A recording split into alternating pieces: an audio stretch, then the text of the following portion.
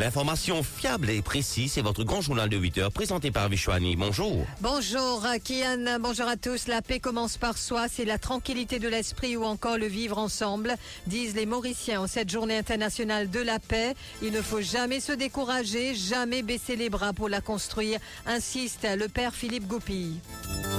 Conflit constitutionnel, la plainte du commissaire de police contre le DPP appelée en Cour suprême ce jeudi. Toujours devant la même instance, celle de Simla Krishnan liée à l'affaire d'emploi fictif et sa réclamation de 50 millions de roupies en termes de dommages à Yogida Sorminaden. Enquête judiciaire sur la mort de l'ancien procurement officer Pravin Kanakia. Les poches de pantalon de la victime étaient retournées, témoigne le constable Georges. Interpellé par l'ICAC suite à des allégations de pots de vin d'un montant de 300 000 roupies, le policier Ounma, ancien membre de la SST, comparaît à nouveau devant le tribunal de Bambou. Corruption alléguée au sein de la police, retour sur certains cas qui ont défrayé la chronique dans ce journal. Un policier mortellement percuté par une voiture conduite par un jeune qui venait d'obtenir son permis. Lorsque quelqu'un obtient son permis, on doit obligatoirement le placer en période probatoire, avise Manoj Rajkumar. Plainte consignée par le ministre à Léjonga contre Johanna Béranger. C'est un prétexte pour ne pas répondre aux éventuelles questions au Parlement, réagit la députée Mauve. Suspension du CEO Cressimi Coco chez Air Mauritius. Une compagnie aérienne ne peut changer de CEO chaque 1 ou 2 ans, s'exclame Sen Ramsamy. La nomination de Junichiro Ikeda comme consul honoraire de Maurice au Japon continue à faire des vagues. Une décision déconcertante, s'insurge Sébastien Sauvage. Et tension au Haut-Karabakh, la population arménienne probablement contrainte de partir selon les observateurs.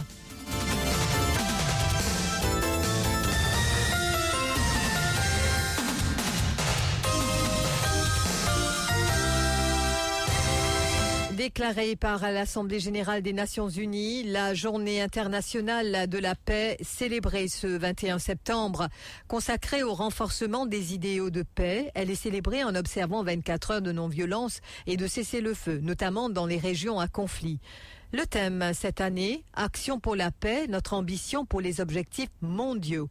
Une équipe de Top FM s'est rendue dans la capitale pour sonder les Mauriciens sur ce que la paix représente. Un reportage de Shaima Kourmali.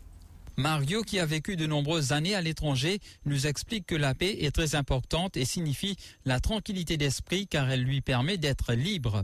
La paix, c'est être tranquille dans son âme, son corps, son esprit et avec quelqu'un qui nous guide. La paix, ça veut dire moi manger, moi boire, moi divertir, moi faire ce qui m'a gagné droit à faire, sans dépasser la limite, bien sûr. Et après, voilà quoi. Tiana, étudiante à l'université, souligne que la paix commence par la paix avec soi-même.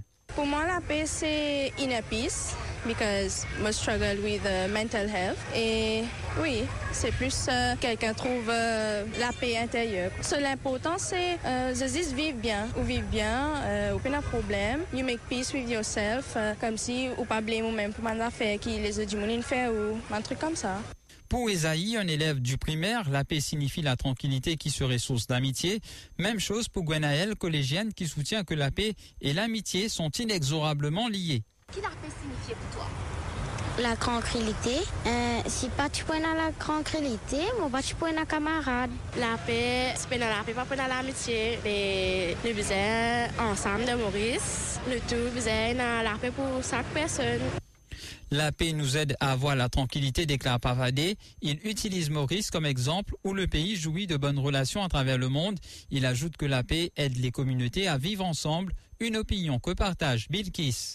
Oui, la paix est bon quand tout le monde est tranquille. Qu'est-ce que Maurice, pendant qu'on fait la guerre, pendant non, on peut vivre même qualité. On peut vivre dans la paix, tranquillité, pendant la guerre pour les autres pays. Tout le monde comité vivre ensemble, ça qui va faire la paix. On a la paix, pour la tranquillité, non? La tranquillité de la vie. Quant à Sadna, la paix aide les gens à s'entraider dans des moments difficiles et à vivre ensemble. La paix aide pour tout, pour une personne aider une autre personne, ça lié la paix. L'importance de la paix, ça veut dire tout pour vivre bien, pendant la guerre, pendant non rien, c'est ça. Pour le Père Philippe Goupille, président du Conseil des religions, la paix doit toujours se construire car elle ne peut jamais être définitivement acquise. Selon le prélat, il faut prêter une grande attention pour tenter de désamorcer tout ce qui pourrait faire exploser la paix sociale.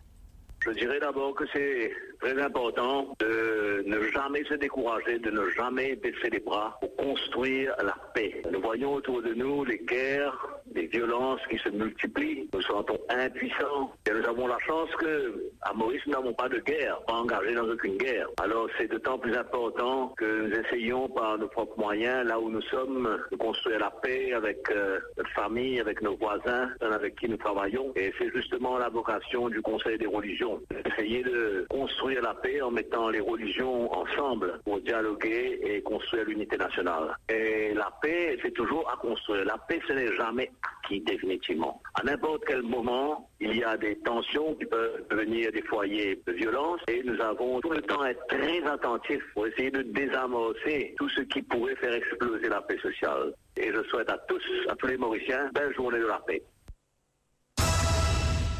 Conflit constitutionnel, la plainte du commissaire de police contre le DPP appelée en Cour suprême ce jeudi devant l'acting master and registrar Wendy Rangan. L'audience ne sera pas de tout repos car l'activiste politique Bruno Lorette, l'avocat Akil Bissessar et sa compagne Doumila Mohipet ont signifié leur intention d'intervenir. Ils soutiennent qu'ils sont directement concernés par cette affaire étant donné que le commissaire de police conteste leur libération sous caution. Kamala Eperian. Dans un affidavit juré en Cour suprême, Bruno Lorette affirme être directement concerné par cette affaire puisque, dit-il, son nom a été cité dans la plainte du commissaire de police.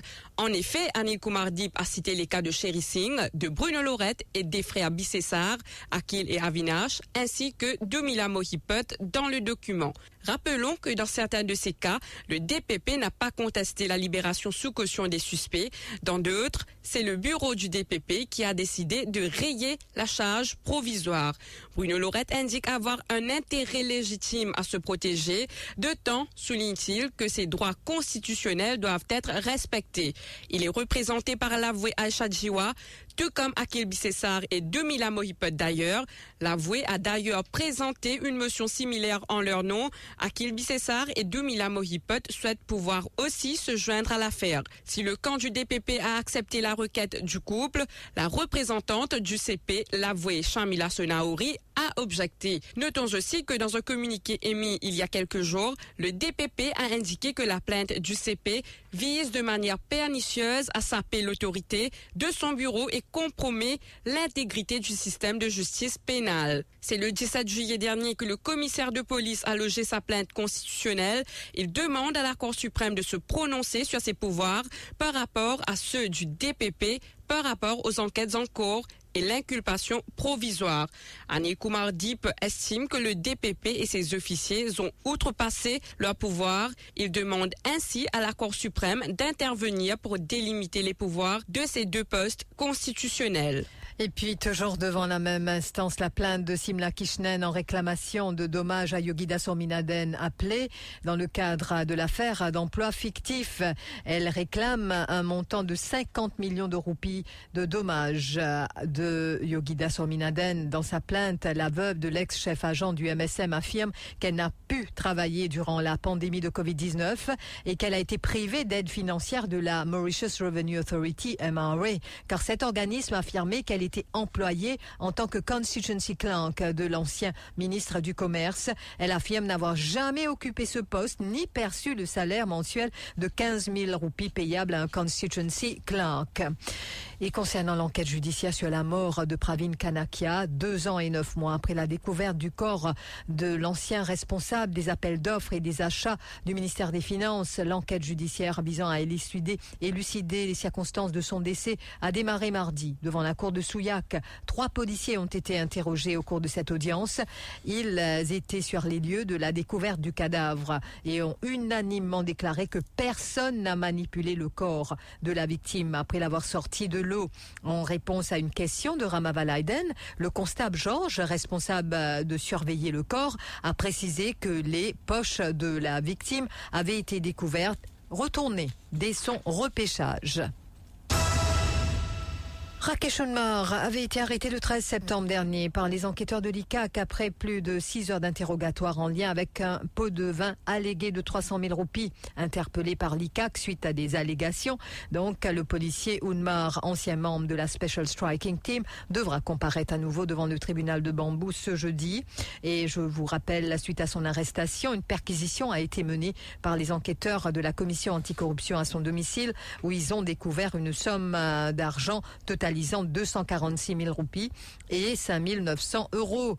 Et le 14 septembre dernier, il avait été présenté devant le tribunal de Bambou sous la présidence du magistrat Devinash Youzagir et une accusation provisoire de corruption avait été portée contre lui. Cet ancien membre de la SST comparaîtra à nouveau devant le tribunal de Bambou ce jeudi. Et on vous parlait de corruption alléguée au sein de la police. Plusieurs cas impliquant des policiers dominent l'actualité ces derniers jours. La vidéo dans laquelle on peut y voir un officier de la Traffic Branch solliciter un pot de vin pour éviter de verbaliser un automobiliste a fait le tour des réseaux sociaux. Le cas d'un ancien membre de la SST accusé d'avoir donc fait croire à une entrepreneur qu'une perquisition allait avoir lieu chez elle et qu'il pouvait faire l'affaire annulée contre paiement fait la une. Et dans le passé, plusieurs affaires de corruption ont défrayé la chronique dans le pays. Marc Pierre nous ramène jusque dans les années 80.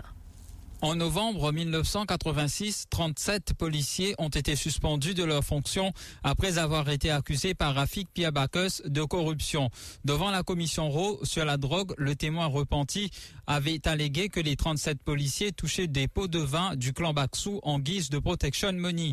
Un comité sous la présidence de l'ancien juge d'alors, feu Arirangapile, avait été institué pour enquêter sur les allégations. Ils ont été blanchis par la suite. Cependant, tous n'ont pas été réintégrés. Dans le sillage de cette affaire, le DCP Cyril Huet et l'ASP Fokir avaient été forcés à prendre une retraite prématurée. En 1997, une commission d'enquête avait été instituée contre le CP d'alors, Raj Dayal. Elle l'a trouvé coupable de corruption. Un comité d'enquête présidé par l'ancien senior Puine Judge Raj Soumer Lala et comprenant 2 autres juges avait aussi trouvé l'ancien commissaire de police coupable. Raj Dayal avait été démis de ses fonctions par le président de la République. Bien des années après, Raj Dayal et l'État avaient conclu un accord pour le paiement de 15 millions de roupies à l'ancien patron des casernes centrales. En 2007, l'ex-ACP Ouzagir Sonichura a été inculpé par l'ICAC pour Public Official Accepting Gratification. Cela pour avoir séjourné gratuitement dans un hôtel de luxe dans le Nord en compagnie des membres de sa famille. L'ACP avait enquêté sur une affaire où la direction de l'hôtel avait porté plainte contre ses employés pour chantage.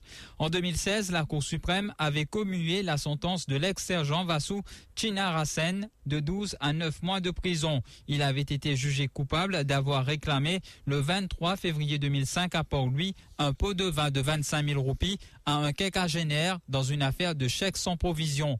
En 2019, un policier a été condamné pour un pot de vin de 1 000 roupies reçu d'un chauffeur de camion en 2009. Le policier avait réclamé cet argent pour ne pas prendre en contravention le camionneur. Un cas similaire en 2012 où un policier avait demandé un pot de vin de 6 000 roupies pour ne pas prendre en contravention un camionneur pour pneus usés et vignettes non affichées. Et puis, fin tragique pour un constable hier après-midi lorsqu'il a été mortellement percuté par une voiture à Beausonge. Selon nos informations, le conducteur de la voiture avait tout juste obtenu son permis le 15 septembre dernier, soit il y a seulement 5 jours. Il a été arrêté et placé en détention. Manoj Rajkumar, président de l'association des moniteurs d'auto-école, avance que les autorités devraient envisager d'accorder une période probatoire de 1 à 2 ans aux personnes fraîchement titulaires de leur licence. Selon lui, cette mesure pourrait contribuer à réduire le nombre d'accidents de la route. Nous devons rassurer à plusieurs niveaux. Premier, quand on fait un apprentissage, nous devons rassurer qu'il fait un apprentissage correct. Deuxième, l'examen là, il est fait d'une façon que nous allons évaluer du monde là dans différents lapis. Donc, une semaine droite, une distance, une coup de place qui a un dépassement, une intersection, un robot, l'autre et l'autre. Ça. Et quand on finit gagner cette licence, nous obligatoirement mettre l'un probatoire, un système de probation, c'est-à-dire, il gagne un permis probatoire pendant 1 année ou 2 années pour pourquoi pas. Donc, ça, du monde-là, s'il fait apprendre à conduire et il passe sur l'examen correctement, les habitudes qu'il fait développer, ça va l'habitude-là pour bien maintenir quand il peut conduire tout seul, il n'a pas besoin de faire l'infraction pour ne pas perdre sa licence-là. Donc, s'il conduit tout seul, sans lui faire l'infraction, tout en tenant compte de ce qu'il apprend, pendant 1 année ou 2 années, s'il peut conduire tout seul, ça l'habitude-là finit ancrée dans lui. Donc, nous pouvons gagner 10 secondes, peut-être 1 ou 2 qui vous faire sur le Texas, mais le reste, vous finissez d'une bonne conduite très averti sur le chemin. Et ainsi, on a moins des accidents. Je vous rappelle qu'il s'agit du constable à Goudard et puis nous apprenons aussi qu'un jeune de 15 ans est décédé dans un accident de la route hier à Petite-Rivière. Nous allons y revenir au cours donc de notre page Inforoute. Après que Rajan Chowdhury a déposé une première plainte au CCID le lundi 18 septembre dernier, le ministre Joe Lejongar qui a également choisi de porter plainte contre Johanna Béranger en réponse à ses révélations concernant le contrat accordé par le CEB à encore. Johanna Béranger, de son côté, affirme que ces réactions relèvent purement du domaine politique et constituent un moyen de répression visant à faire taire d'éventuels opposants politiques. Et la députée Mauve ajoute également que ces recours à la police sont une tentative d'éviter de répondre aux questions qui pourraient être posées au Parlement en utilisant comme excuse le fait qu'une enquête est en cours. MSM peut continuer avec sa politique de répression. Il peut faire du monde peur. Il a envie que du monde reste tranquille. Et il a envie que du monde croit que c'est nous qui peut cause mentir. Mais nous maintenons ce qui nous fait dire. Et nous attendons que CEB et le ministre Lejongar viennent donner une explication à la population. Vous pensez qu'il peut faire ça aussi pour qu'après, dans le Parlement, quand nous pouvons poser bonne question, nous pouvons dire qu'il y a une enquête qui est en cours. Et là, ça peut un prétexte pour qu'ils n'aient pas envie de répondre à une bonne question dans le Parlement. Et puis, sa voiture aurait percuté un arbre dans son verger et l'ex-ministre Rajesh Jita, interrogé pour dénonciation fausse et malveillante par écrit, il doit de nouveau se présenter au poste de police de Barclay aujourd'hui. Tout découle d'un accident donc dans le verger de l'ancien ministre à Gros Caillou, mais il se serait produit à Barclay selon la police. Rajesh Jita aurait percuté un arbre alors qu'il faisait marche arrière. Cela s'est produit le 7 mars 2023, il y a plus de 6 mois. Il avait déposé une precautionary measure au poste de police de Barclay. Des officiers se sont déplacés pour faire un constat des lieux. Cependant, selon eux, aucune trace de l'accident n'a été constatée. Des officiers du Scene of Crime Office et du Forensic Science Laboratory ont aussi fait le déplacement. Ils ont eux aussi confirmé. Selon eux, il n'y aurait aucune trace d'accident à l'endroit indiqué par l'ancien ministre travailliste. Suite à ce constat, Rajesh Jita a donc été interrogé under warning lundi dans le cadre de cette enquête. Il retournera donc au poste de police de Barclay aujourd'hui. Le directeur de Tourism Business Intelligence exprime sa préoccupation concernant la situation au sein de la compagnie d'aviation nationale, notamment après la suspension du directeur général Kreshimir Koko et directeur financier Jean Laval à Chip.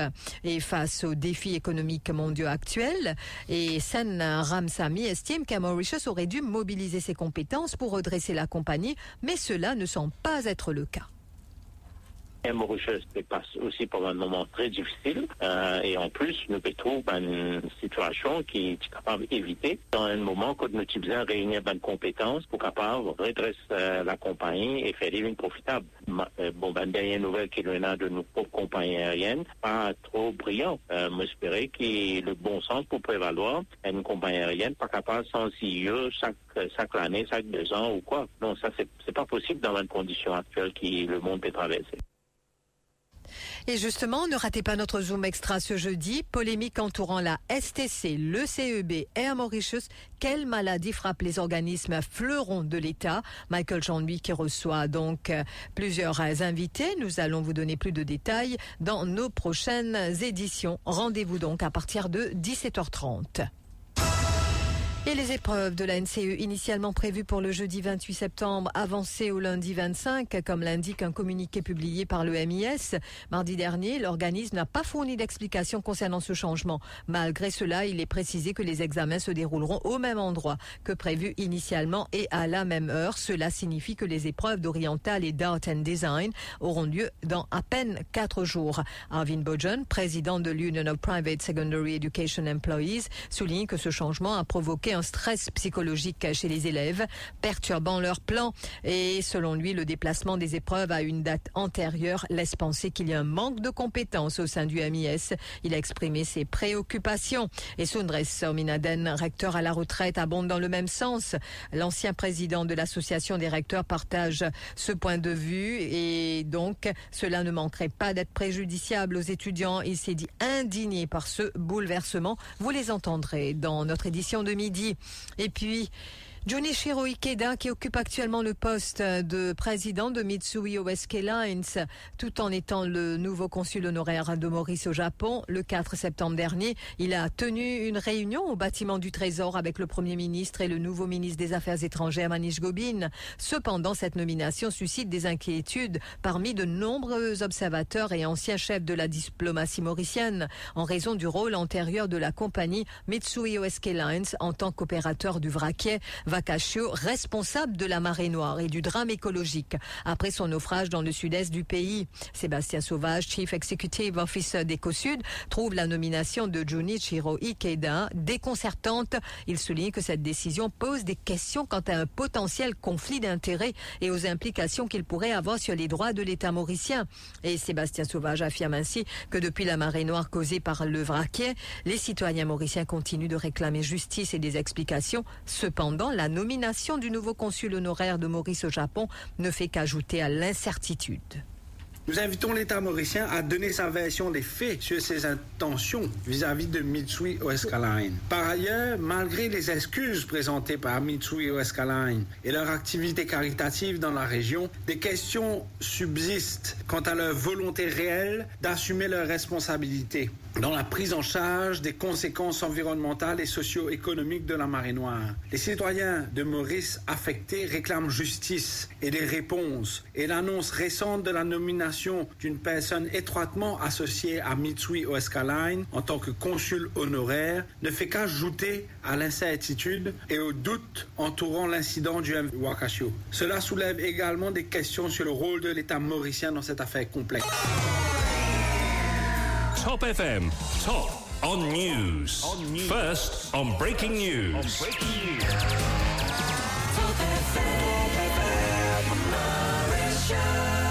Bonjour, 3000 roupies d'essence s'il vous plaît. Une sécurité routière et des économies. C'est ce que vous offre Michelin. Jusqu'à la fin du mois de septembre, à l'achat de 2 ou 4 pneus, Michelin vous offre des bons de carburant allant de 500 à 3000 roupies. Ils sont gonflés chez Michelin quand même. Rendez-vous dans nos showrooms Michelin à Paille, Richter et Bagatelle. Pour plus d'infos, appelez sur le 89 43. Offre soumise à condition. Fuel your journey with Michelin. Fréquence Top FM dans le nord et le sud 106.0, l'est et l'ouest 105.7 et le centre 104.4. Broadcasting 24 hours a day. Top FM Network News. Un cessez-le-feu a été annoncé au Haut-Karabakh où les séparatistes arméniens ont accepté de déposer les armes et d'entamer des négociations sur la réintégration de ce territoire à l'Azerbaïdjan 24 heures après le déclenchement par Bakou d'une offensive militaire d'envergure. Hovannes Gevorkian, un représentant en France de cette région disputée, et donc estime que les Arméniens du Haut-Karabakh qui se battent pour leur survie ont été contraints de déposer les armes. Une reddition qui fait tomber le dernier obstacle à une politique qu'il qualifie de nettoyage ethnique, voire de génocide de l'Azerbaïdjan contre les Arméniens du Haut-Karabakh. Aujourd'hui, la population arménienne y est démunie de toute défense. Elle sera probablement contrainte de quitter cette région, dit-il. Et pendant ce temps, cette journée de la paix, internationale de la paix, triste constat, l'ONU réunie pour son assemblée générale annuelle à New York. Donc, la question des conflits actuels et son corollaire, celle du maintien de la paix, un sujet délicat qui fait douter de plus en plus les les acteurs étatiques comme non étatiques de la planète. Les assemblées générales de l'ONU servent à tout sauf à parler du maintien de la paix. Tel est le constat cinglant d'un agent de l'État français bien informé de la sphère onusienne. Les opérations de maintien de la paix ont pour objectif d'aider des pays touchés par des conflits et créer les conditions du retour à la paix, à maintenir la paix et la sécurité. Elles visent à faciliter le processus politique. Mais aujourd'hui, alors que les doutes planent sur une éventuelle intervention de l'ONU en Haïti, que les casques bleus se retirent de certaines zones de conflit comme c'est le cas au Sahel, le maintien de la paix semble avoir du plomb dans l'aile et le secrétaire général de l'ONU l'a avoué à demi-mot en juillet dernier, appelant à réfléchir à l'avenir, leurs limites dans un monde de plus en plus fragmenté et marqué par une évolution de conflit. Il a appelé à une réflexion globale sur l'avenir des opérations de maintien de la paix de l'ONU. Le rappel des titres. La paix commence par soi, c'est la tranquillité de l'esprit ou encore le vivre ensemble, disent les Mauriciens en cette journée internationale de la paix. Il ne faut jamais se décourager, jamais baisser les bras pour la construire, insiste le Père Philippe Goupille. Conflit constitutionnel, la plainte du CP contre le DPP appelée en Cour suprême ce jeudi. Toujours devant cette instance, celle de Simla Kishnen liée à l'affaire d'emploi fictif et sa réclamation de 50 millions de roupies en termes de dommages à Yogida Sorminaden. Enquête judiciaire sur la mort de l'ancien procurement officer Pravin Kanakia. Les poches de pantalon de la victime étaient retournées, témoigne le constable Georges. Corruption alléguée au sein de la force policière. Nous avons fait un retour sur certains cas qui ont défrayé la chronique et interpellé par l'ICAC suite à des allégations de pots de vin d'un montant de 300 000 roupies. Le policier Ounmar, de nouveau devant la justice. Un policier mortellement percuté par une voiture conduite par un jeune qui venait d'obtenir son permis. Lorsqu'un quelqu'un obtient son permis, on doit obligatoirement le placer en période probatoire, avise Manoj Rajkumar. Plainte consignée par le ministre Léjonga contre Johanna Béranger, c'est un prétexte pour ne pas répondre aux éventuelles questions au Parlement, réagit la députée Mauve. Les tensions au Karabakh, la population arménienne sera probablement contrainte de partir. Merci d'avoir suivi ce journal. Merci à vous, Vishwani. On se retrouve dans un instant pour la page financière.